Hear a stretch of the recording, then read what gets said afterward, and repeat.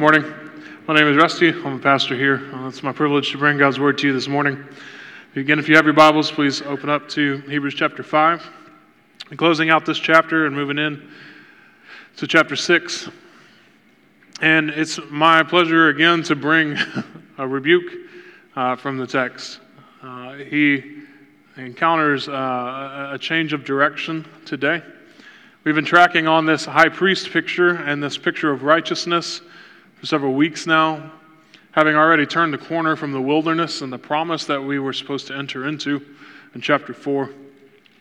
And as we enter into today, what I want you to try to do throughout is really try to frame this week and next week inside of our mission to know, love, and obey. You're going to see in our outline this week and in next week, even without our specifically trying to do so, these pictures of what it means to first know God, and then what love is going to look like, and then finally what obeying has to be, not just for the Christian, but then specifically for us and our mission. And so the title of today's sermon is Dragons and Grasshoppers. Dragons and Grasshoppers. The first point for you today is simply wake up. Wake up. Our author has this purposeful pause for us as he continues in the text. He says, about this we have much to say. And if it were just that in a vacuum, we might assume that he's going to continue to say more about it. We have much to say. In fact, have you considered this? And have you considered this? And have you considered this? There's so much to talk about here. And indeed, he's going to do that in short order towards the end of chapter 6. But that's not what he does here. He says, about this we have much to say. And it's hard to explain because you have become dull of hearing. It's about this we have much to say. About what? What do you have so much to say about? I hope clearly from context you can tell it's the preceding argument that he makes, right? But it's not simply Melchizedek, right? If you cursory read through Hebrews, you encounter this picture of Melchizedek and you're like, hey, I don't know what that means, and that seems kind of complicated to me. That must be what he's talking about here. Well, it is, in a sense, but it's not just that. But what about that high priestly role that he just kind of unpackaged for us? Maybe it's about that. Well, it is, but that's not the primary component. What's the primary component that we heard about last week? Is it simply the high priesthood? Is it simply the fact that he's after the order of Melchizedek? It's not. It's righteousness. Righteousness. About righteousness we have much to say. Righteousness in a high priest after the order of Melchizedek. That's what we have lots to say about it. Why? Because he's contrasted for us Jesus' obedience, his learned obedience into righteousness. He's contrasted that in chapter 5 against what? What we spent so much time in chapter 4 talking about, rebellion, unbelief. He's spent his time talking about comparing Jesus' obedience, his faith, in the face of Israel's and our rebellion and unbelief. And about this we have much to say. That righteousness is ours. And what that means for us in relation to securing a superior covenant for us through Jesus' being made perfect in the order of Melchizedek. There's a lot to say about that. And then he says it's hard to explain. It's hard to explain. It's hard to explain that righteousness is ours and what that means for us in relation to securing a superior covenant for us through Jesus being made perfect in the order of Melchizedek. Why is it hard to explain? Is it the complexity of the material? Is that statement that I just read complex? Is it the inability of the writer of Hebrews to be able to describe it rightly? To explain it? Is he not a good enough teacher? Is he not a good enough writer? That's not what he says.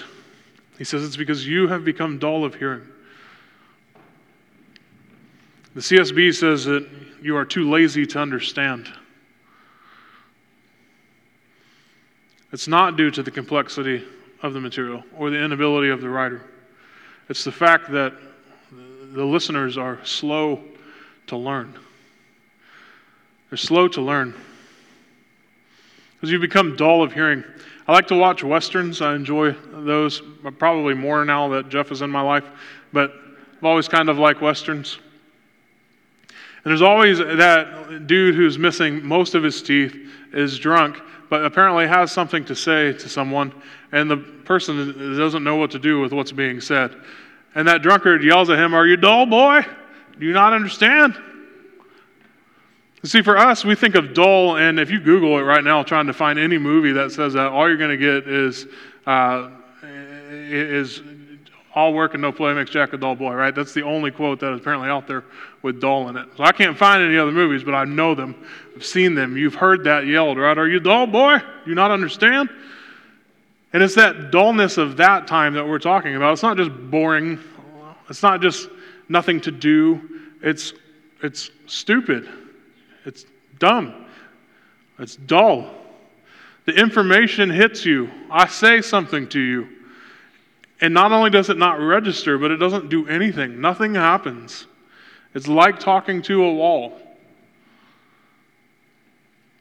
In woodworking, very early on when I'm teaching it, I tell people that the safest tools are the sharpest tools.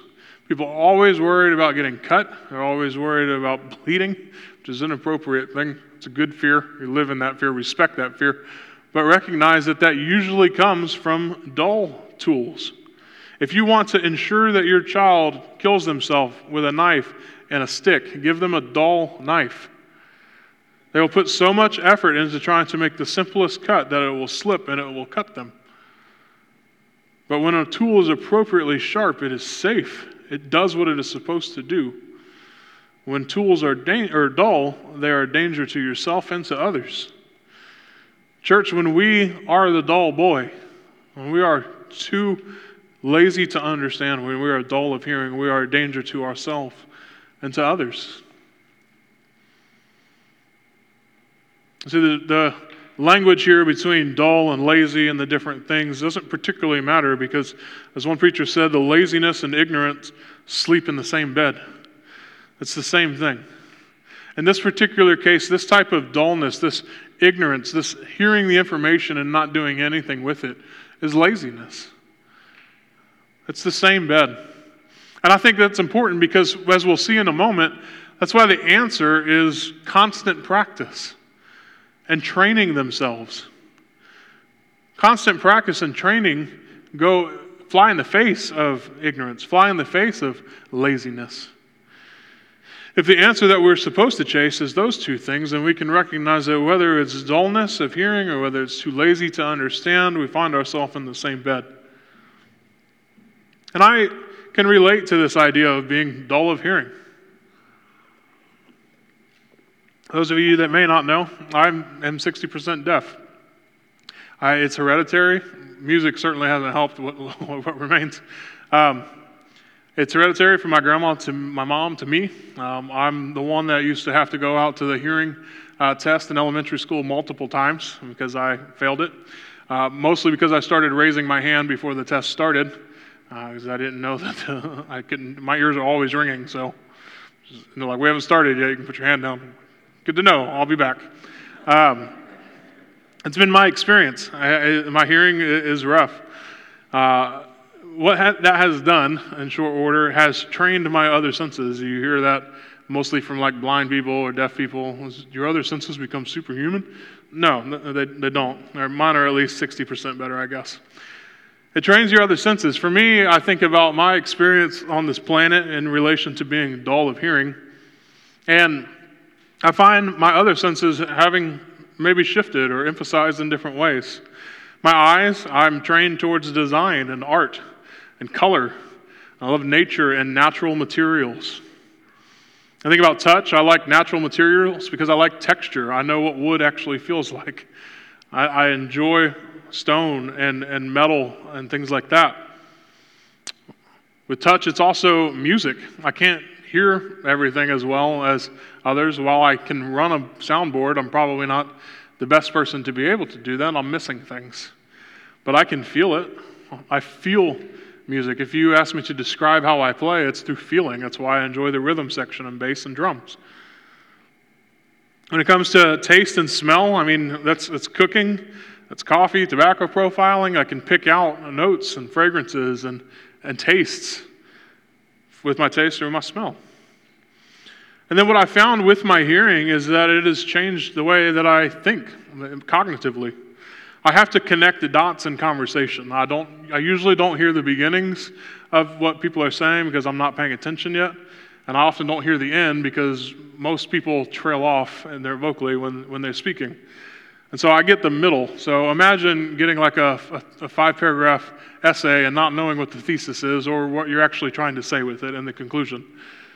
Right? So I have all your support, and I don't know which way you mean it. So I have to fill in a lot of dots in conversation. But my brain has gotten really good at filling in those missing pieces. I can tell by your tone how you intend to use your arguments. I can tell by your mannerisms how you're trying to support or go against an argument. And what that has done is allow me to fill in those missing pieces, sometimes coming to the wrong conclusion, but then accidentally convincing you in the process that that's what you meant, which is my favorite thing. It leads to creativity, to discernment and vision, and so in many ways my weakness has become and led to one of my best strengths. Now the temptation's certainly there for me to act dull, lazy. I didn't hear you. It's my get out of jail free card all the time, right? It's hard work to try to hear. It wears me out.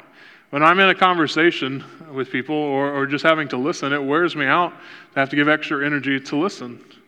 And so the temptation is certainly there to be dull, to be lazy, to just nod my head, which I do. My question then is, what's your tendency though? Do you take what might be a weakness and turn it into a strength? Do you develop these other senses? Or do you lean into the idea, the freedom that comes from being dull and lazy? You see, the people that we're talking about today, at least, are not people that we're questioning their salvation on, generally. We've settled that argument, all right? Go back and listen to that if you need to. If you're a sheep, you have the opportunity to just lay in the field because God has brought you there. Psalm 23, right? And just be there. To just lean into laziness. And the danger then is when held accountable for it, I can almost guarantee you that your tendency is then going to be to blame it on others. To blame it on others. What do you think the recipients in Hebrews are thinking? Well, you could explain it a little bit better. Could you send some pictures? Do you think you might have a better, example for me? Maybe you could give me some more application so that I can actually understand. Maybe God didn't make me smart enough to be able to understand all the complexities of what you're talking about here. Well, I didn't ever have those opportunities to learn as much. I didn't get to go to seminary or Bible school. There's all sorts of excuses. There's all sorts of reasons. But what does he say? It's because you've become dull of hearing. God's word has already been condescended from the unknowable God to the knowable. You can know it. When we talk about knowing, loving, and obeying, we're talking about this. Don't blame it on anyone else. We hear this all the time as a preacher. I'm not being fed. Oh, you're choking. That's the problem. We can work on that. Can you give some more examples? Read the Bible. I'm not hearing away it. I need it. And you're dull of hearing. As much as my hearing is a real issue, I cannot blame it on other people. I ask them to accommodate me. That's what God has already done. He has accommodated us and bringing His language and Himself down to where we can understand. A miracle in and of itself. I need people to talk louder. I know my brother pastors' wives labor with me when they get home and they're like, I'm not rusty, you don't have to yell anymore. Thank you, sisters. People accommodate me in many ways. I need them looking at me so I can see their lips. I hate it when people talk like this. They just slap your hand, like covering your mouth. But it's me, right? It's my fault. I have to own that. I want to ask, can you own your dullness, your laziness? and you overcome that, can you push through it? Because the author here is clearly saying, as opposed to any Hallmark movie you might watch, it's not me, it's you. It's very clear about that. So wake up, pay attention, because immediately he calls us into something quite high. It's not just you should understand, but you should be able to teach it. You should be able to teach it, the ultimate test of understanding. So my second point today is to grow up. Grow up.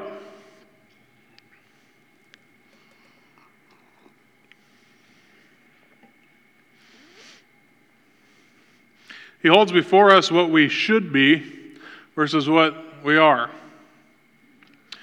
What they should be versus what they are. He says, for you ought to be a teacher by now. For by now you ought to be a teacher. I think it's worth noting for us that the verb that's translated ought implies an obligation. It's not just a desired characteristic.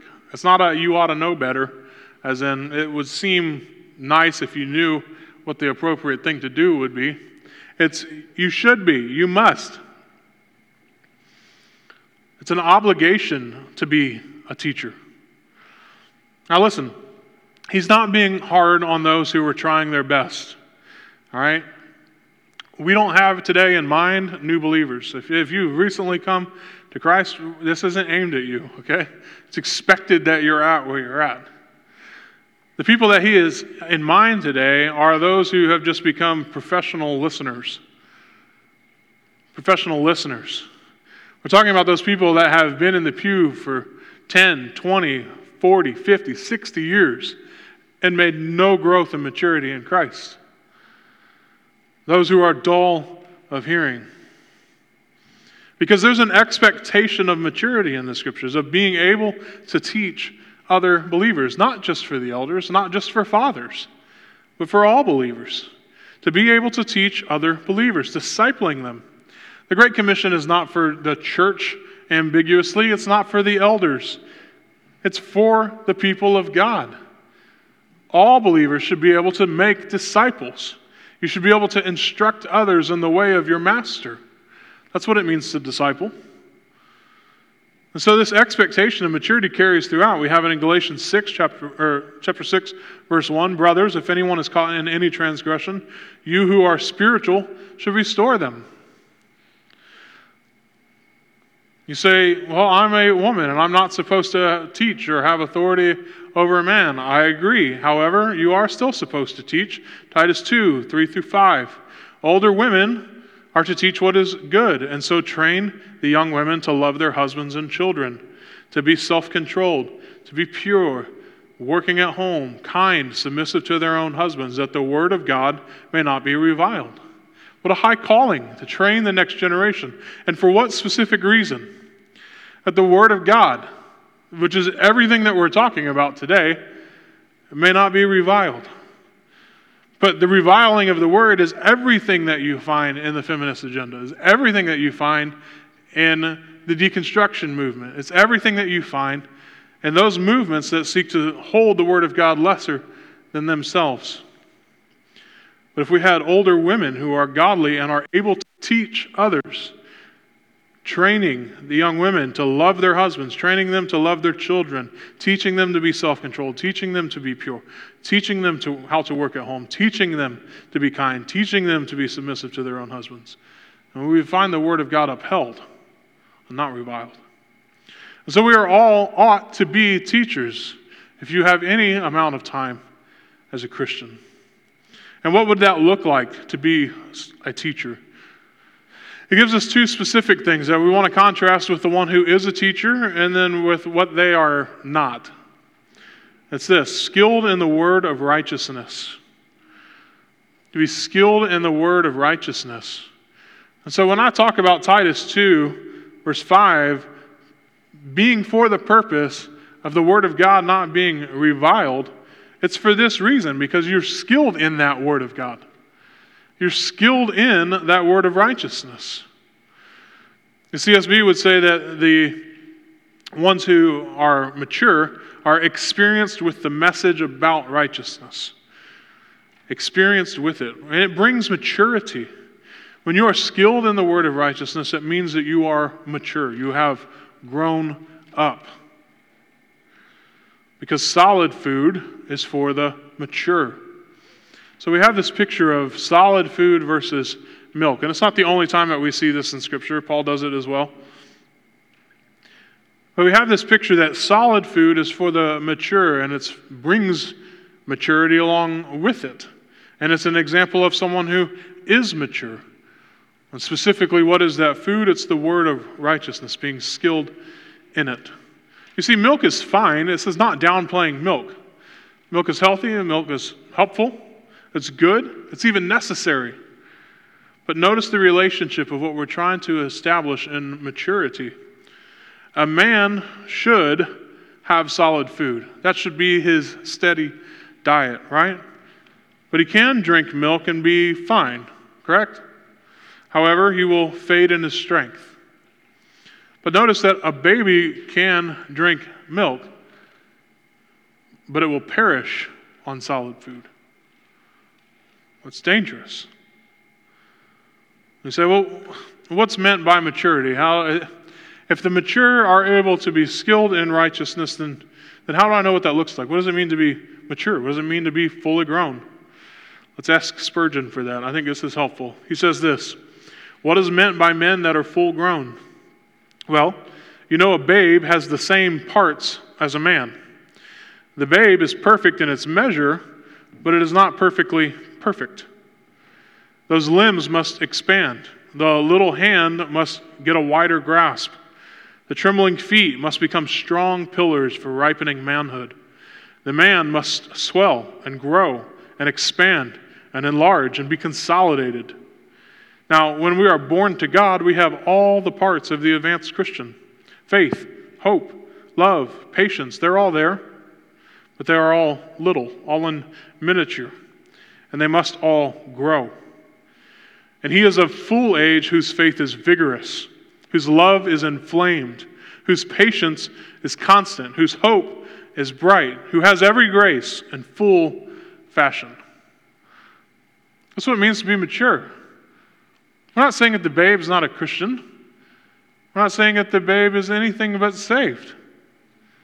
We are saying that he is not perfect. He's not mature. He's not complete. And so how do we then get that maturity? How do we swell and enlarge and grow and consolidate, expand? How do we take faith, hope, love, and patience and make it vigorous and inflamed and constant and bright? How does that happen? It's by constant practice. He says, having their powers of discernment trained by constant practice. And so Spurgeon goes on to say, we're not only talking about the development, we're not just talking about it in beginning, as it were. He says the full-grown man is stronger than the babe. His sinews are knit. His bones have become more full of solid material. They are no longer soft and cartilaginous. There is more solid matter in them. So, with the advanced Christian, he is no longer to be bent about and twisted. His bones are as iron, his muscles as steel. He moveth himself in stately paces. Neither needeth he any upon whom to lean. He can plow the soil. He can reap the corn. Deeds that were impossible to infancy are simplicities to the full-grown man.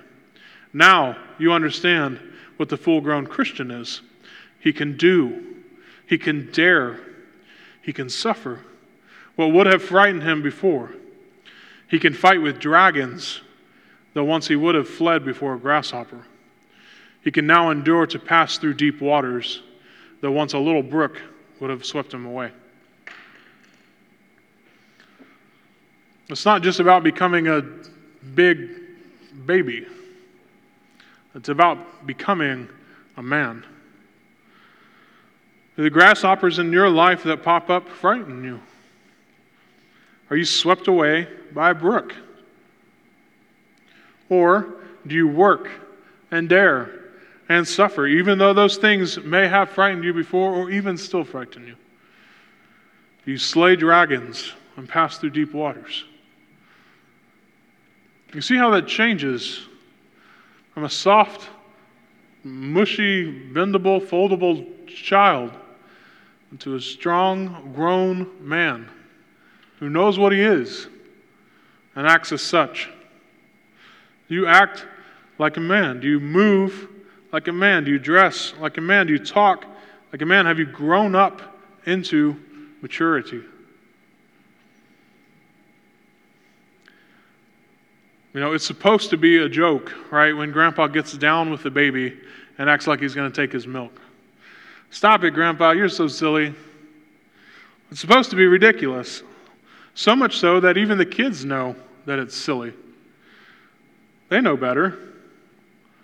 And what a travesty it is when a full-grown man, through laziness and ignorance, refuses to train and practice and grow up into maturity and actually takes the bottle and suckles.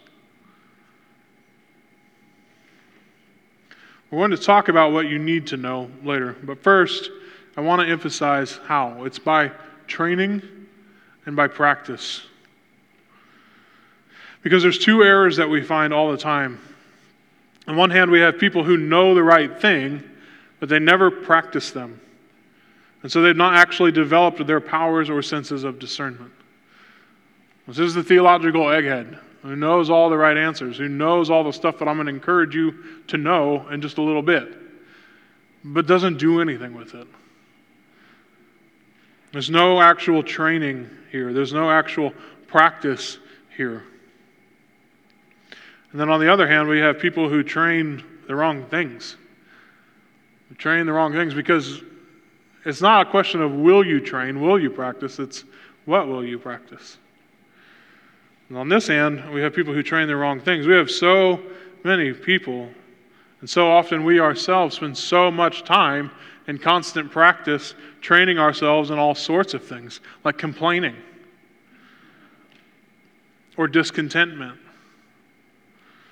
or fear or grumbling or arrogance or sexual immorality. One preacher gave an example. He said on Monday, 6 o'clock to 7 p.m., there's a class at the community center on how to complain effectively. I was like, I don't need to go to that class. I could teach that class, right? These are the things that we spend time training ourselves in. Practicing how to be afraid. Practicing getting rep after rep after rep, repetition after repetition, in grumbling. Day after day. You're only supposed to train that muscle once to twice a week. You're getting in 7 days of work.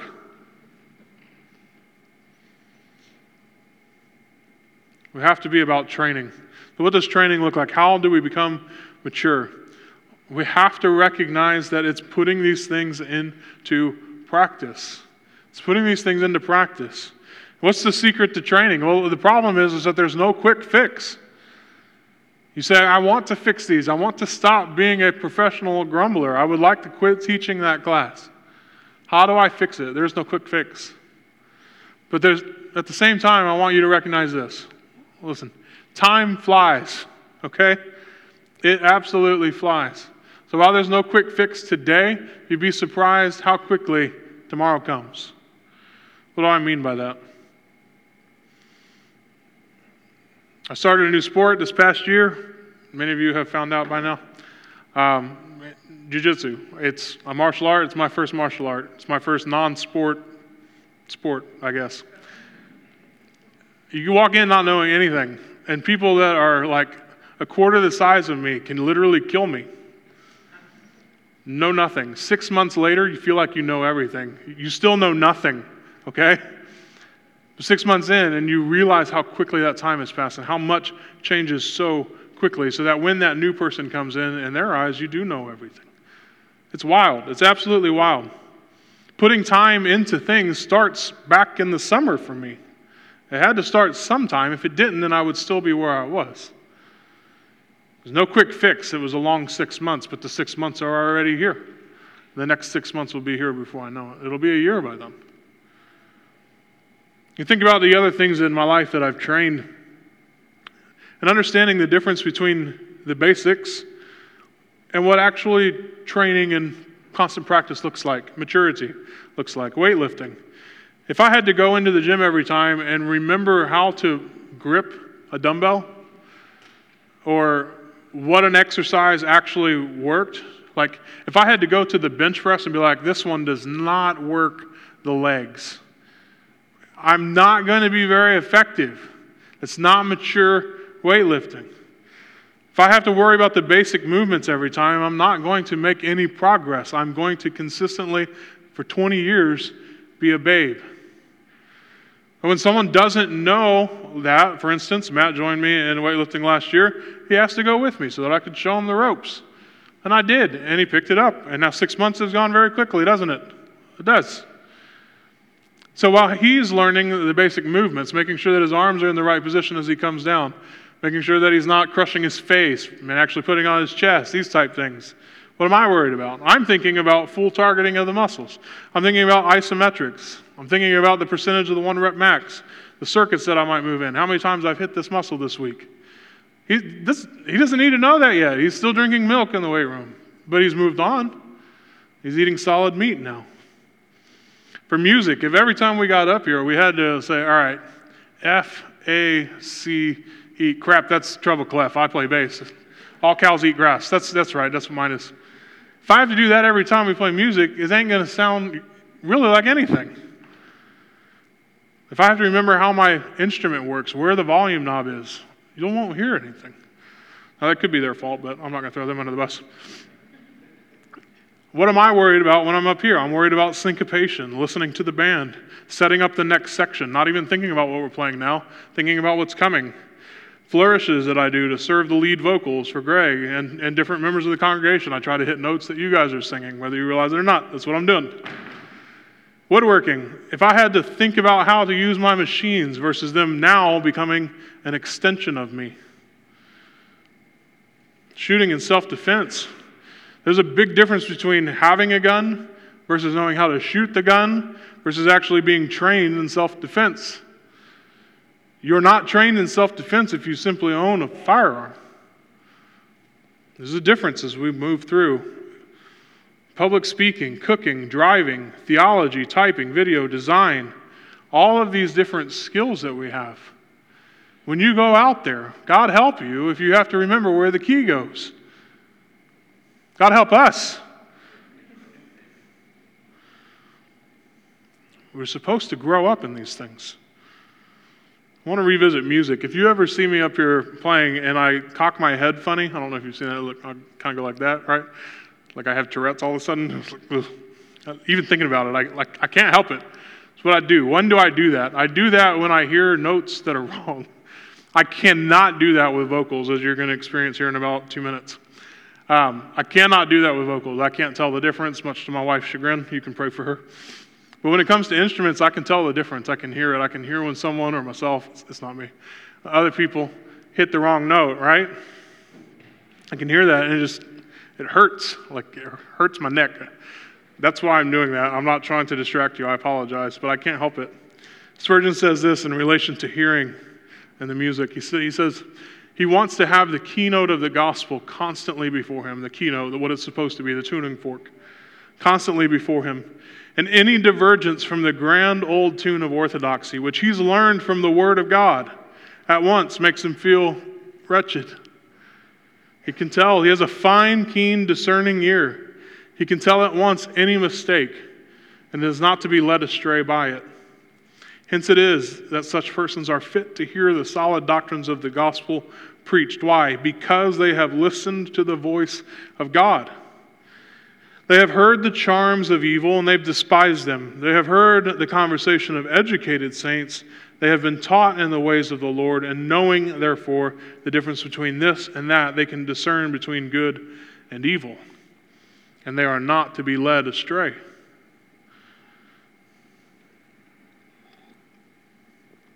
That's why we have to grow up. That's why we have to be trained and have constant practice. Because what is at stake is our ability to distinguish between good and evil. A B flat is not a B. It's close. It's not a B. To take some liberties with the old adage, a heresy by any other name would still smell just as putrid.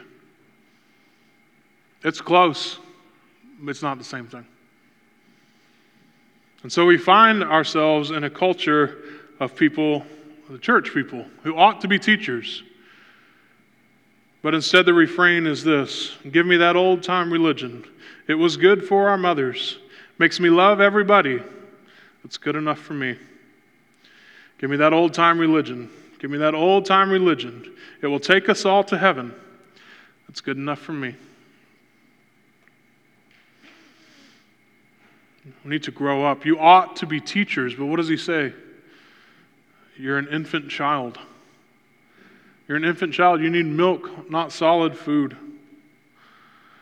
You are still in the kindergarten. We have churches that are literal kindergartens. They're literal gardens of babies.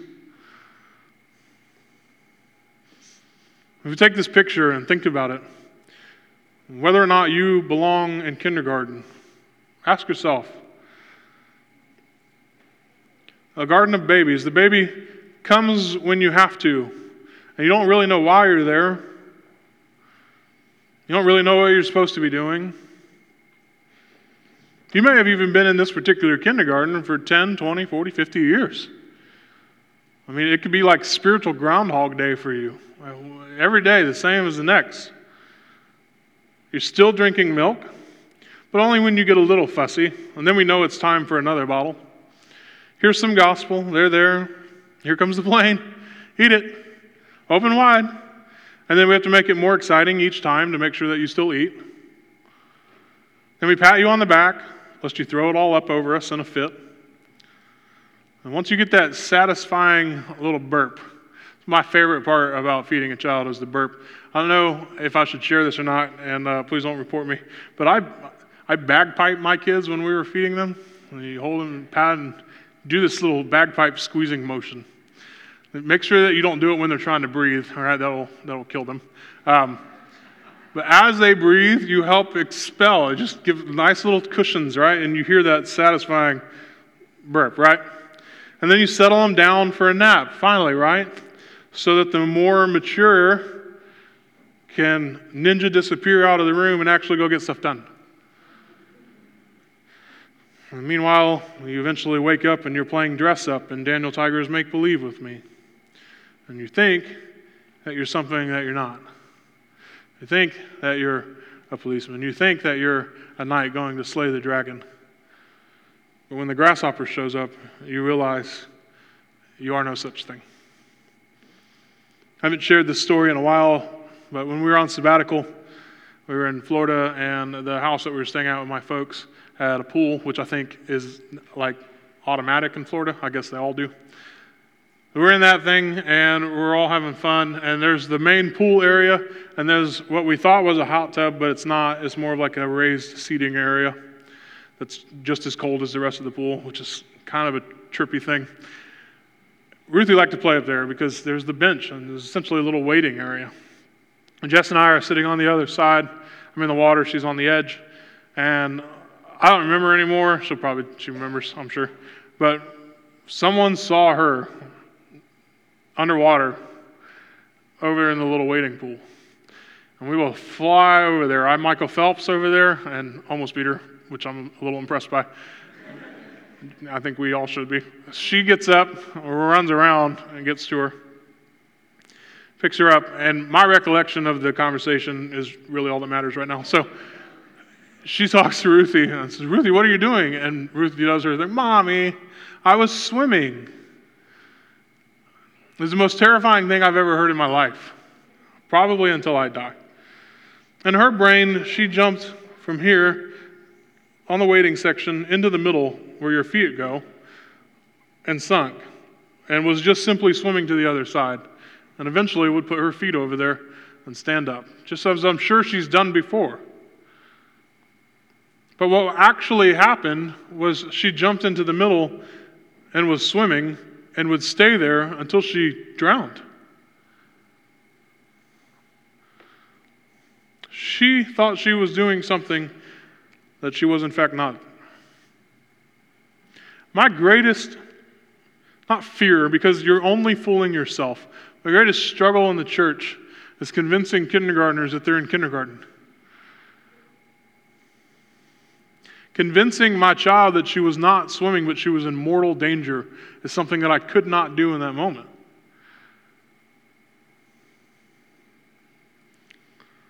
And that's where he goes for us. He says this, you need the basic principles of God's revelation. Again. That's an important word. Again. That again is this loop that they're in. This is that Groundhog Day. This is them living on this. You are living on the basic principles of God's revelation, and you need them again.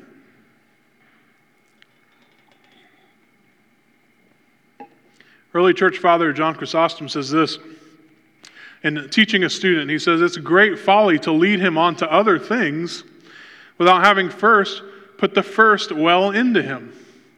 And so too in the church, if while we constantly say the same things, you learn nothing more, we shall never cease saying the same things. We can't move on to reading until you know your alphabet.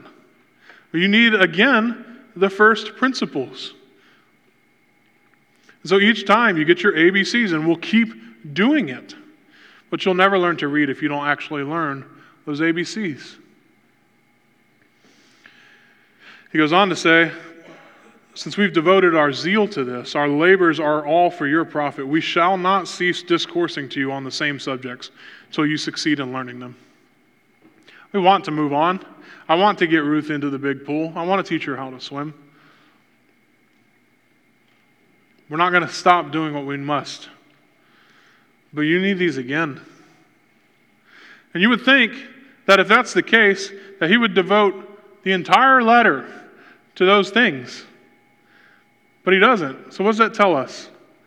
It tells us that this righteousness thing that he has much to say, that they're too dull to listen to, is actually the crux, the key to the whole matter.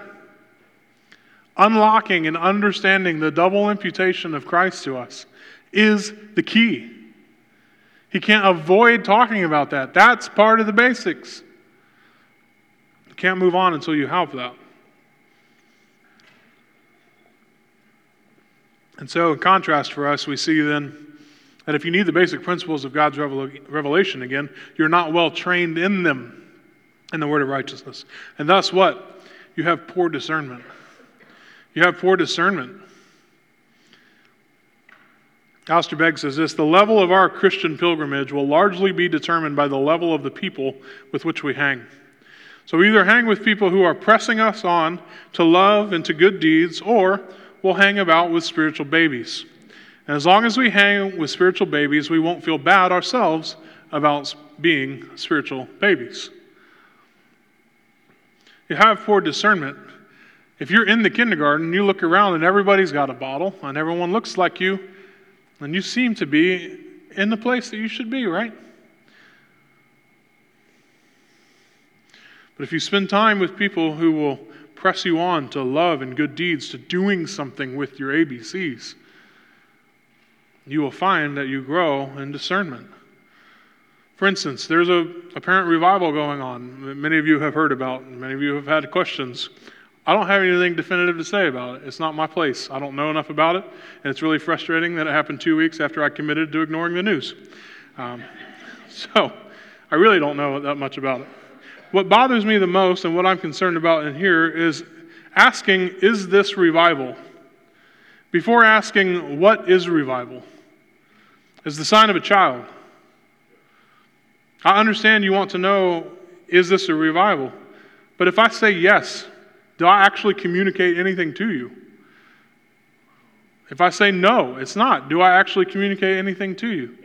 Not until you have some semblance of understanding what revival is. You see, it's children that have books that you turn the page and it says bird, tiger, bear. We're not even worried about whether it's a blue jay or a cardinal at this point, and they're completely different colors. It's a bird. The Christian in their ABCs should know what revival is. It's of the species that does this. It flies. Bears don't fly. Is this a revival? No, it's a bear. Is this a revival? Yes, it's a bird. Asking the right questions helps us see what we're actually looking at. For instance, man, what is worship? Today, why are you here? Why are you here? What makes what we're doing today real and faithful and good? How do you know that you're in worship here? The kind of poor discernment that we see in these babies is the kind of poor discernment that would call those who happen to challenge or critique a movement like Asbury's revival outright Pharisees. How dare you even question? Because the passage says to. It tells me to. The Bible says so. You should ask those questions. It doesn't make me a Pharisee. You have poor discernment. And where does that poor discernment lead? They cannot distinguish good from evil. Here we are again. Cannot distinguish good from evil. This is the same thing that they were tempted with in the garden. This is nothing new. Can I trust myself instead of God to distinguish good from evil? Moral, legislative autonomy. There's two trees in the garden, the tree of life and the tree of the knowledge of good and evil. They ate of the tree of the knowledge of good and evil. God removed them lest they eat of the other tree. They thought they knew how to decide and distinguish good from evil. They did not. We, by trusting the righteousness that has been imputed to us through the word of righteousness and constant practice and training, can trust God again to distinguish between good and evil. The babe cannot. And not only can they fail to distinguish between good and evil, but they confuse the two, and they end up calling evil good and good evil. For instance, calling the preaching of doctrine evil. They must never have read this passage. Or maybe the author of Hebrews should repent and resign as well. This is where we get deconstructionism from. The whole God's not afraid of your questions thing. Challenging all the basics of your faith. Of course he's not afraid of your questions. He's God. But he does think that your questions are dumb. To quote a recent movie, it's so dumb. So dumb it's brilliant? No, it's just dumb. They're babies. They're unable to grow up. Good and evil is clear. God has spoken, and we know. There's nothing to deconstruct. Now, how does this hit us? Well, hopefully you can answer some of those questions. What is revival? What is worship? What are you doing here? What do you expect today? How do you know whether I've done my job or not? Where we're heading is in understanding the Word of God. And so let's talk about that. Your posture in coming to the Word.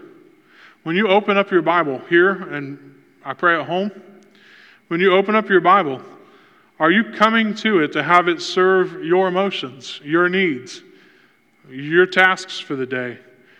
Or are you coming in order to serve the Word? You see, someone who won't grow beyond milk is asking the Scriptures to serve your emotions. You do study your Bible, praise God. But every time you open your Bible, you go to those passages that speak to whatever you're dealing with today. Not that you shouldn't or can't use that. I'm going to encourage you to know where those things are. But if your entire Christian walk, if your entire diet is only dealing with the matters for today, only dealing with the specific same passages, then you're living on milk. That's helpful. We're going to be surprised in just a second on what some of milk actually is. That's some beefy milk. But there's more. Because someone who is mature exercises the will through discipline and then through constant practice of using all the Scriptures through all of life. You serve the Scriptures. We'll talk more about that in a minute. And for instance, because this is what I often hear, stop using the genealogy excuse. If you use the genealogy excuse with me, that tells me more than you want it to. It tells me that you, twice a year, try reading your Bible and you start in Matthew and you burn out and then you put your Bible down. Or you start in Genesis, maybe you have some success and you hit some of the hard parts of Genesis and then Numbers, and you're like, I'm out, I'm done, I don't get it. There's more to the Bible than those books. There's 66 of them. If you get stuck on 6 of them, there's 60 left, right? Open your Bible. Serve it. So grow up. Last, move up. Move up. I would say move on, but if you listen to Cold Pizza, we have to keep it the same. And so move up. Because the other one ended with up. That's for you, Jeff. Move up. Go on to maturity, he says. Move up. Wake up, grow up, move up. My job is this, Ephesians 4, 11 through 14. You've all heard it. He gave the apostles, the prophets, the evangelists, the shepherds, that's me, and teachers, that's also me, to equip the saints for the work of ministry, for building up the body of Christ, until we all attain to the unity of the faith and of the knowledge of the Son of God. What? To mature manhood, to the measure of the stature of the fullness of Christ, so that we may what? No longer be children. That's the job. And so what are we supposed to do with that? He says this, leave the elementary doctrine of Christ. That's a scary phrase. That's a hard thing to kind of swallow, even for the mature. That sounds a little rough. I feel like I might end up in front of an inquisition with this one. You're moving on from these things. Why aren't you preaching these things? Because the Bible told me to move on from them. Is a hard example to give, but that's what he says. Leave the elementary doctrine of Christ. If you're tracking with our Jewish tinge in Hebrews, he's talking about the message about the Messiah, right? Christ is the Greek version of Messiah, right? The message about the Messiah. Leave the elementary doctrine of Christ behind. What is that? He says, not laying again a foundation of 6 things. What are they? Repentance from dead works, faith towards God, and then instruction about 4 things: ritual washings, laying on of hands, resurrection of the dead, eternal judgment. These are good things. They're pretty deep things. These are the foundations. This is the gospel. This is a message about the Messiah, the doctrine of Christ, the word of righteousness. And he says to leave them. If we're to go on maturity, why are we supposed to leave behind repentance and faith? Why are we supposed to leave? We're not supposed to leave them behind. We know them. We do them through constant practice and training. I don't have to remember how to repent every time anymore when I walk into the gym of my soul. I don't have to have questions anymore about the resurrection of the dead or my future resurrection, because it's not just knowing it, it's hoping for it. It's the engine of my faith. Everything else is built upon the fact that one day I will be judged, but it's not based on my merit, but upon the righteousness imputed to me by Christ, my high priest, and the order of the Melchizedek. A.W. Pink says this: what are the present day applications of this expression to Christians? This: the elementals of our faith are that Christ Jesus came into the world to save sinners, that his salvation is perfect and complete, leaving nothing for us to add to it, that the only fitness he requires from sinners is the Spirit's discovery to them of their need of him. The greater the sinner I know myself to be, the greater my need of Christ, and the more I am suited to him, for he died for the ungodly. It was the realization of my ruin and wretchedness which first drew me to him. If I cast myself and all my want and poverty upon him, then he has received me, for his declaration is, him that comes to me, I will in no way cast out. believing this: I go on my way rejoicing Him, thanking Him, praising Him, living on Him and for Him. Go on to maturity. He goes on to say this: instead of living in the joyous assurance of their acceptance in the Beloved, many give way to doubting. They question their interest in Christ. They wonder, am I His or am I not? They are continually occupied with self, either their good self or their bad self, and thus their peace is at an end. Instead of affection set upon Christ, their attention is turned within, occupied with their faith or their lack of it. Instead of walking in the glorious sunshine of the conscious favor of God, they dwell in doubting castle or flounder in the slough of despondency. Thus, instead of themselves being teachers of others, they have need that one teach them again, which be the first principles of the oracles of God. They are fit only for the kindergarten. They require to be told once more that faith looks away from self and is occupied entirely with another.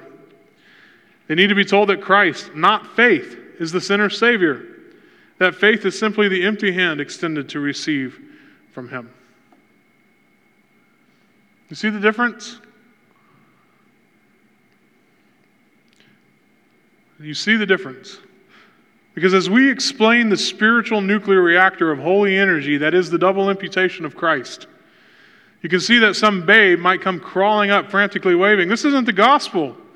You're not preaching the gospel anymore. I need the basics of the gospel." All while they're choking on the turkey leg that's sticking out of their mouth. And that's the battle that this very church fought. Us, here, in this room. Look, you can say it's not milk when we serve up a roast turkey. That's fine. But you can't say that it's not food. Only a dead man would do that. You say, well, don't you still need to preach the gospel? Don't you still need to preach those components, those things that we're supposed to leave? It is the gospel. It is the gospel. When you come to my house, I don't stop at the door and make sure you recognize my fine foundation, and then only once you recognize it, then bring you through the threshold. There's no delineation between the two. If I didn't have a foundation, I wouldn't have a house.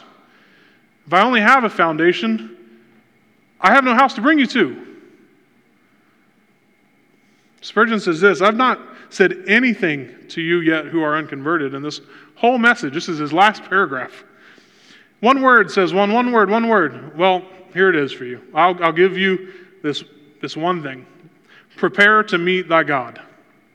But how, you say? Here's a second word. Believe in the Lord Jesus Christ, and thou shalt be saved. Taste and see that the Lord is good. He that believeth on him shall never perish, but have eternal life. To believe is to trust. Trust. Trust Jesus and be saved. Amen. Is that faithful? Is that faithful preaching of the gospel? Is that enough? Is it satisfying? He says, let us leave the elementary doctrine of Christ and go on to maturity. You need to know your Bible. You need to serve it, the Logos, the eternal Word. Jesus Christ has a claim on your life. You serve Him. Eddie Pink says elsewhere, he says, there are few who seem to realize that truth has to be bought. You have to pay for it. You have to buy truth. It's purchased at the cost of subordinating temporal interests to spiritual ones. Putting the things that you care about on this earth underneath the spiritual ones. This isn't Gnosticism. This isn't asceticism. If the Christian is to increase in the knowledge of God, he has to give himself wholeheartedly to the things of God. It must be purchased. And so I don't want to leave you hanging. I think one of the worst things that we can do is say, know your Bible, and then not explain how to know the Bible. These are some steps from milk to meat. But remember, it's only helpful by training and constant practice. You can have a handsaw, and you can have a hammer, and that don't make you no carpenter. if you don't know how to use it. And some very practical things. I acquired some of these from asking our other elders as well, their habits. You should know all the books of the Bible in order. You just should. You should. If the Bible has a claim on your life, you should know what's in it. And this is the easiest way to start. If you already know there's an Old Testament and a New Testament, congratulations. Next step, you got to know the books. You should know them in order. If you don't, start with the New Testament. That's fine. That's where we are most of the time. It's smaller. There's only 27. Start there. My parents used to teach fourth grade Sunday school, and they trained me on the books of the Bible. And I knew that when you got to their class, if you could recite all the books of the New Testament in order, they would give you a shirt. And on the first day in the class, I got a shirt, and I knew it. I was ready for it. And it was a song, and I still use the song to this day. Still use the song to this day, and I know the other ones do as well. Okay? For me, the Old Testament is a rap, and you will never hear it. Don't ask. Okay? If I don't remember exactly where it's at, I'll start halfway through the song, like I know where chorus 2 is. And that's an important thing for you to know. We don't have to start at Matthew every time, right? Know the books of the Bible. You should know the story of the Bible. Creation, fall, redemption, consummation. You should know the covenants of the Bible. Maybe once you know all of the names of each book, then you should know the main theme of each book. You should know who Matthew's talking to. Matthew's talking to the Jews because he's talking to them about a king. And so when you read Matthew, you're going to hear a lot of king language. There's a reason for that. When you read Luke, you need to know that it's to the Greeks. They're concerned about the man of God. You're going to hear a lot more of his humanity in that gospel. That matters. You shouldn't be surprised when you're reading it. Like, man, he talks about this a lot. Yeah, that was the point. It's what he's trying to convey. You should know what Jude's about. One of Matt's favorite stories when we talk about this is relating it. One time I said, apparently, I don't remember what Jude was about, so I went and read it. And he goes, I need to do that more. Well, thank you. I appreciate that. If you don't know what Jude means, it talks about, go read it. It's spicy. It's really short. You should abide in the Word daily. I prefer this term to read or study or meditate or memorize or devotional. It covers all those, all right? And it speaks to what we're actually after. God's Word oozing out of all of your life. Abiding in it. Now listen, for me, when it comes to my life and the way that I do this, man, I know those scriptures. And I'm continually learning them, and I have a lot to learn, but I know them. It's kind of required for me to do what I do. I know them, but the way that I abide is not by any scheme of memorization or devotional or study. I do all these things, but I live my life from principle. It's not a personality trait. It's not unique to Rusty. It's not because I'm a 5 on the Enneagram or an INTJ or a man or even an elder. It's because God is God, and He has a character, and His character informs His Word, and His Word was spoken, and I have an obligation to listen. Now let's work backwards. In listening, I'm formed by that Word, which is a reflection of His character. So I make every effort that every time I speak, that it comes from principle-formed character.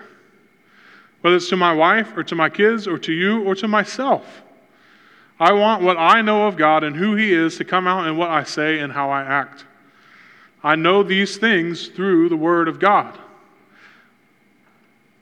So in conversation, I'm not quoting Scripture, but I am.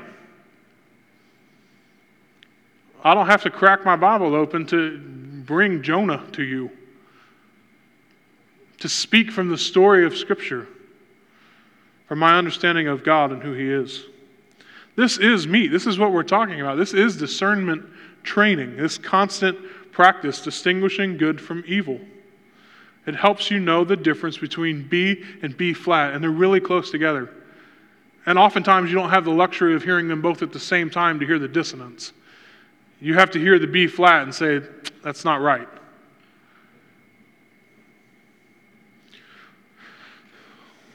I would encourage you as well, another method. If the gospel is the heart, then you should move on to know basic systematics, the skeleton of our doctrine. After you have that, you should go study each one of those individually and put meat on the body of knowledge. You learn about all the different forms of theology that are there, and then you blow them up and make them bigger and swell and biggin, right? Maturity. Read Pink's Attributes of God and Packer's Knowing God for theology proper. Read Mortification of Sin by Owen for hamartiology. Read Pleasing God by Sproul for sanctification. Heck, read church history to know whose shoulders you stand on and what battles have already been fought, lest we not laugh in the face of them when resurrected in modern times. And this we will do if God permits. If God permits. You see, this is what training and practice looks like. Picking it up and doing something with it. And doing it horribly at first. But then growing from it. And learning and practicing and growing. Becoming more mature. Being teachers. Discipling others. Doing what God has told us to do. And this we will do if God permits. Spurgeon says this, "Dear friend, I must give you a word of rebuke. It must be gently, for you are our brother, and if you be but a babe yet, if you have life in you, you are saved. But why should you always be a babe, dear brother? Is it not that you've been too worldly? You have made money. Oh, I wish you would have made an increase of grace instead. You've been very attentive to those carts and horses and to that farm and to that speculation. You've attended very diligently to that sales room and to that exchange. Oh, if you had been as diligent in prayer, if you had been as diligent for your Bible as for your ledger, and if you had ridden in the chariots of salvation as often as you had ridden your own horse about your farm, how much better a Christian you might have been. Do you not see, brother? You've been stinting yourself of food. You do not read the Scriptures, which are the food of the saints. You have stinted yourself of breath, and if a man is short of breath, he will not have much to boast over. If you want to grow, you want to pray more. My dear brother, surely you have attached too little importance to these things. You have not enough considered them. Why not begin to search the Scriptures? Why not try to live nearer to God? Why not pant after a greater conformity to Christ's image? Why, what a Christian you might be then. I do ask my Lord often this one mercy, not only to make this church, as it is the largest church in Christendom, but to be pleased to make us also strong men.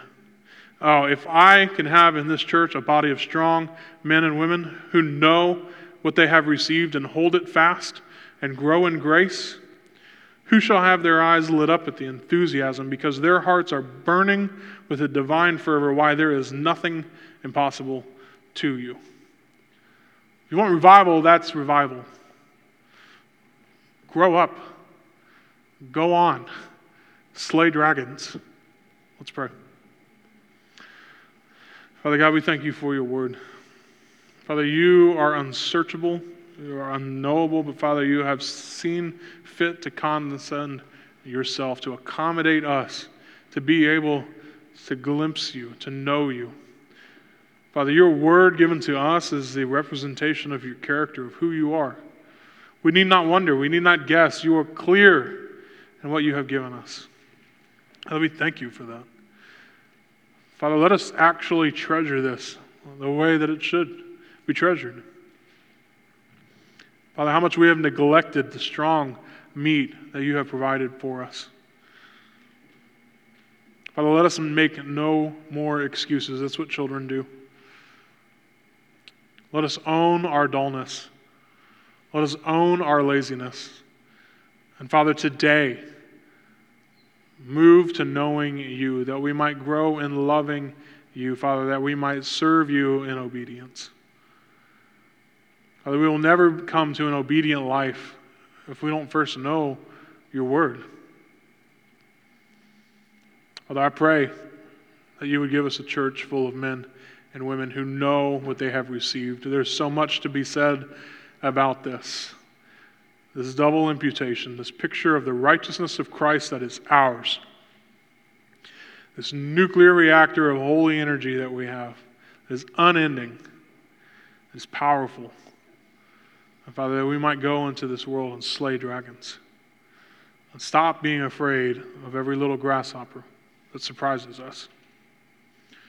Father, we thank you for what you've given us. I pray for courage and boldness and growth. Father, we love you. We pray this in Jesus' name.